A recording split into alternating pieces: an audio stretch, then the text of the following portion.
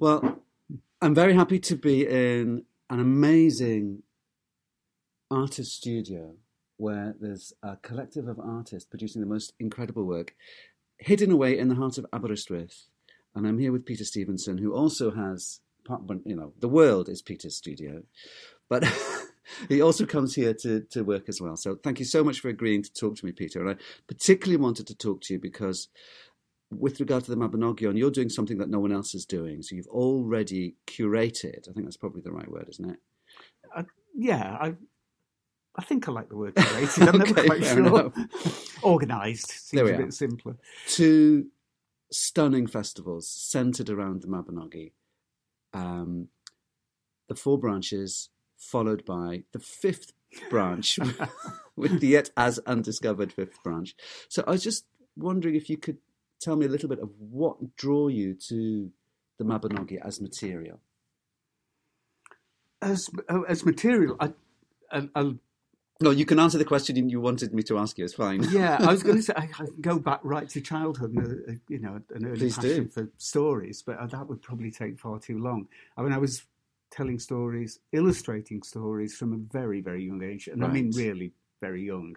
My mum used to keep little books that I'd illustrated of fairy tales and folk tales. And I was Wow. probably 5 or 6. So, that side of it really does go back a long way. Sitting beneath tables in people's kitchens on Penllyn, always artists. My mum knew a lot of artists.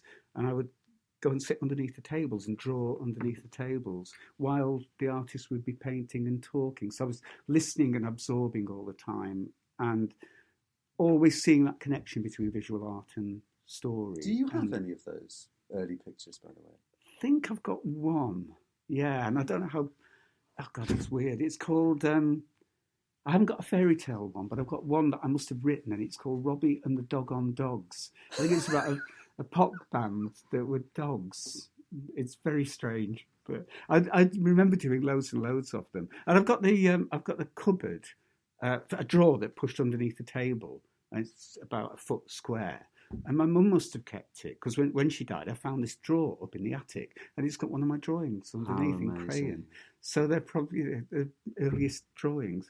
So it goes back that length of time, listening to those old storytellers who used to come round and tell tales to my dad, and trying to understand what was... I'm literally sitting halfway up the stairs when I was told to go to bed, and then listening to these old boys talking away, and my mum making food for them. And sometimes they went on all night, because my dad kind of ran a very informal lending library. He had loads of books,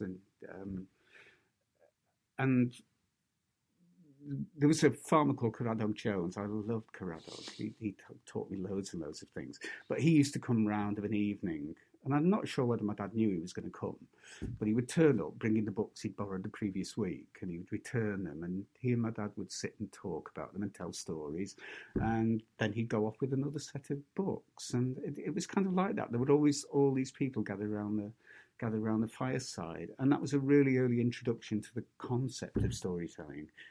And chwedlaia, that the different meanings of that word, not just myths and legends, yes, which it's now become. What it used to be, just conversation and gossip and sitting around. It sounds very corny, sitting around the fireside. It wasn't always that. It was out walking.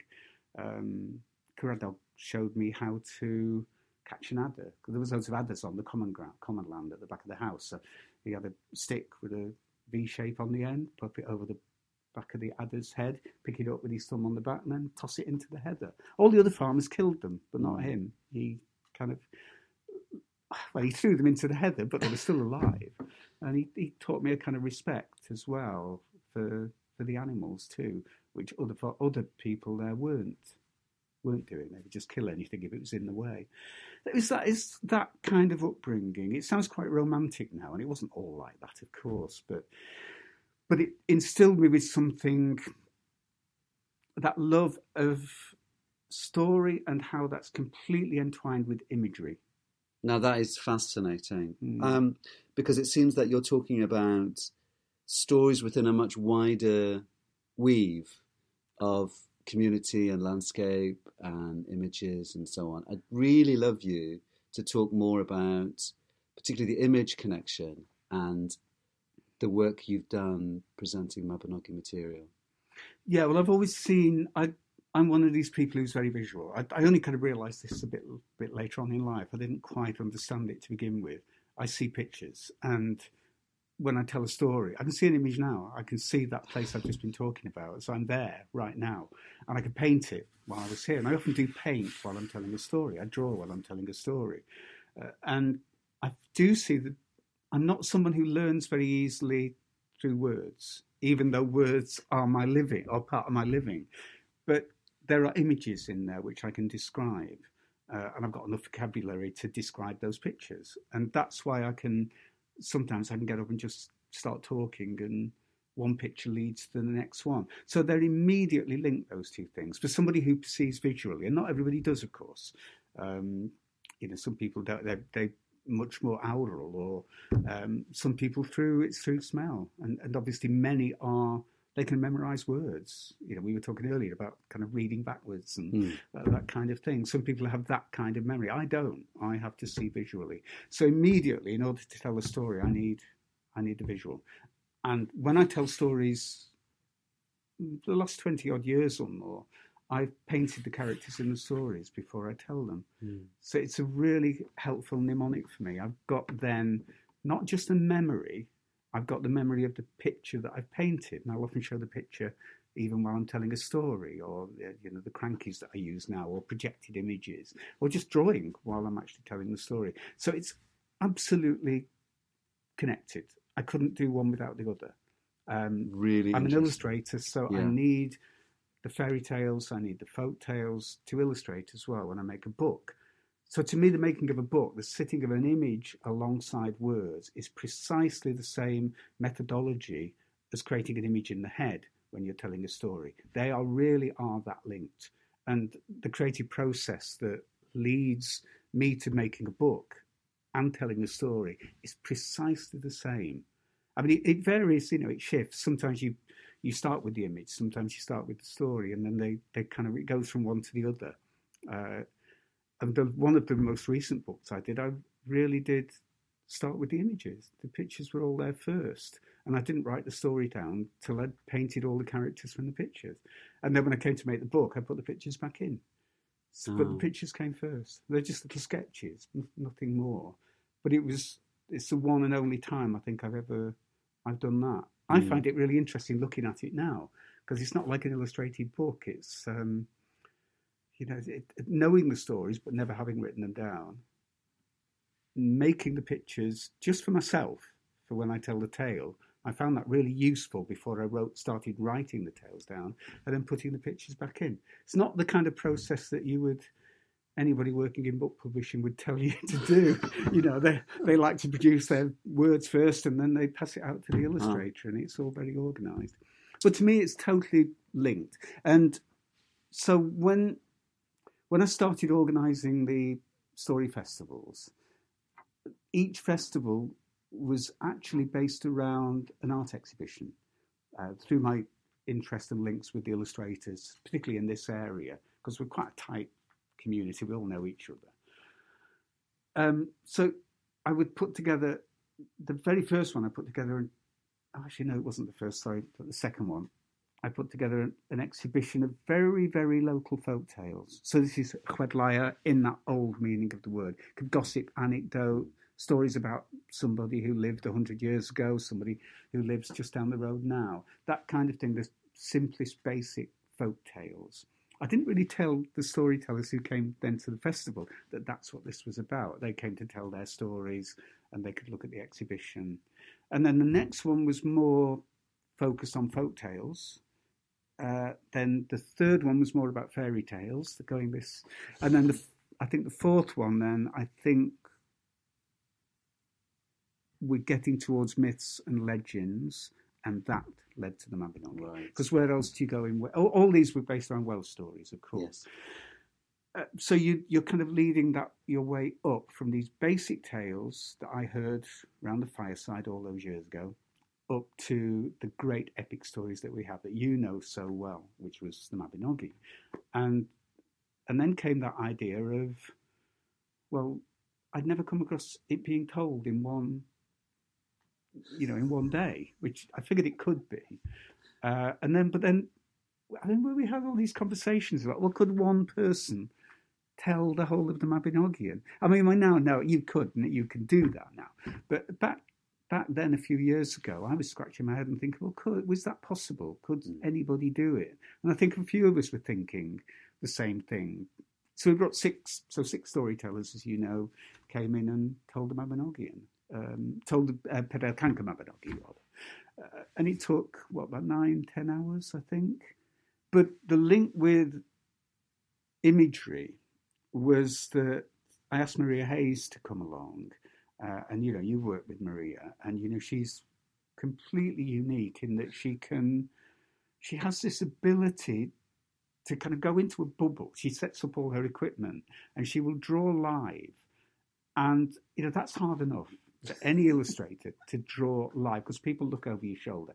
Well, Maria somehow, she will project the image, and we did throughout the telling of the Mabinogi behind the storyteller. So the poor old storyteller couldn't really see what was going on unless you could see her drawing. So you could see her mind and her pen working as the stories were being told.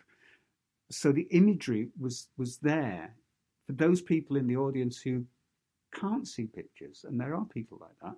They could see Maria's interpretation. You had myself and Valériane Leblond, who's the most recent illustrator of the Mabinogi. We were there as well, hidden in a corner, not wanting our work seen. Poor Maria puts her life on the line, with this work being seen live. It was very interesting because I remember as an audience member feeling before it started, I might be a bit distracted by these images, or they might interfere with the images I have in my head, or my focus might be torn or split between the stage and the screen because it was quite a bit higher than the stage. But it wasn't at all. The two things came together perfectly. Yeah. And in a way, they didn't match, but it was actually the mismatch that was interesting. Exactly, yeah. It's one person's image, one person's view. And Maria's drawing is such that it stimulates the imagination. She draws in a way that doesn't define what the storyteller is saying. She has this remarkable ability to, it's beyond sketching. It is proper, real illustration, real drawing, real fine art, but it stimulates the mind. She gives you just enough information. It's like using a silhouette. If you use silhouette or shadow puppetry, that doesn't take away, it still leaves a lot to the imagination for you to make up your own characters. Maria's drawing works, I think, the same way. She gives you just enough, but there's plenty of scope there for you to then create your own characters based around her drawings if you want, or you create your own. She's not dominating your idea of what you think the characters and the landscape look like. And that's why I think her drawings work so well. I draw in silhouette for the same reasons, because I don't want to inflict my perception of the characters in the stories and the landscape on other people, just to give them enough information. And I thought it worked really, really well. I think you're quite right. It certainly didn't distract. Nobody, I talked to most people afterwards, nobody said they were distracted by it. Peter, I just want to ask you one last thing about the Mabinogi, because we've only got 5 minutes. And it's about the actual stories, the characters, and the events in the Mabinogion, which are so strange often, and not linked together in what we would normally regard as a coherent narrative. How do you and the material get on? It makes complete sense to me. That's and I say that to people. I mean, it is there is a narrative there. You could say it's the great epic tales of a people. It's like chapters through our history. There's war in there. There's human relationships. There's marriage. There's all the big things that affect us. So it can easily be perceived just in that way. And in that sense, it is relatively chronological in a very fairy tale kind of way. But of course, folk tales and fairy tales are not chronological in the way that maybe a written narrative or a piece of creating writing would be. They never are. And it's because, I'm certain that's because of the concept of oral storytelling. When we tell a tale, we're remembering back to where the story came from. We might have read it, it might have been told to us. We remember it imperfectly, we're adding in all our own ideas and all our own thoughts. And this, when we're using our memory to remember something before we tell the story, our memory is of everything that's happened in our lives. It's all there. Now, we could be remembering a told tale, which might not have been told correctly as the teller had told it to us. But we might be remembering elements from a dream. We might be remembering elements that we've seen, but not remembered properly. You know, if two people witness an event, they'll both report it differently. That's why we have courts of law, so that they can arrive at a centre ground. So the second we tell a tale, we're pulling on all these things. And in memory, dream and real event become exactly the same thing in memory. There's no distinction between them. So if people say, is that a true tale? Well, you know, it's true in the sense that I remember it that way. But I might be remembering a dream. I might not even be remembering my own memory. It might be somebody else's that they told to me. I've been in that position myself. I can't remember now whether something happened to me or not. That's quite disturbing. I think that's age catching up with me. But I love that idea that it is, that in memory, of course, and in dream, nothing is chronological in the way that we perceive it. We leap from one thing to another constantly. It's like, it's really interesting being around people suffering from dementia, because you get the feeling the same thing is happening. They're leaping in and out of time, and they're jumping through time all the, you know, it might be back in the 1960s, it might be in the 70s, it might be before they were married, then suddenly it's after they're married. You're not quite sure quite what's going on. And it adds that sense of mystery and mystique and mythology to it, to the story. And that, to me, is what's happening when we tell a tale, both in the process of telling, but also when you look at the Petal Kanka Mabinogi, that seems to me, it's like walking through a dream, walking through somebody remembering a dream, which can be a reality as well. And that's why, you know, when you tell the stories, I really like the fact that you keep strongly to that narrative that's there, but because it's not, so this happened, then that, then that, then that. There's all these little alleyways and side branches going off that the story as written never follows. I have something of a suspicion that maybe when those stories were told, that the teller probably had the ability to go off down one of those branches. But, you know, we've maybe lost that now because it's set in words. But I'm sure as a piece of oral telling, you could, if you wanted, have gone down one of those blind alleys, or maybe it was an alley that opened up to more, and then you could find your way back to the main story, that kind of way. So it allowed the storyteller to be much more in control of their own art form. They could follow something in a moment instead of being, as we are now, guided by the words as they've been written.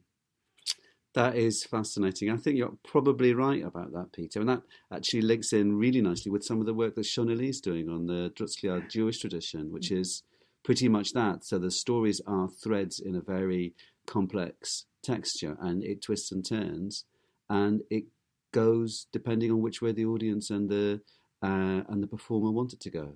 I think that's absolutely true, and I think that's true of other traditions as well. I mean, Shona's work is really fascinating. I'm quite convinced that was the case with the Romany stories in Wales as well. The more I've looked at those, and I've gone through all the ones that we've got, and I've talked to Romany people now, I think the same thing was happening there. You get these same elements that keep cropping up in the stories. It feels like they're all part of that bigger story, that big tree that's coming out of the ground, and there's all these little branches, and each story is one of these branches, and hence, you know, we have the branches of the Mabinogi. Indeed. That's what they are. Peter, thank you so much. That's an absolutely fascinating conversation. I know that people are going to enjoy it. Thank you. Oh, pleasure. Thank you.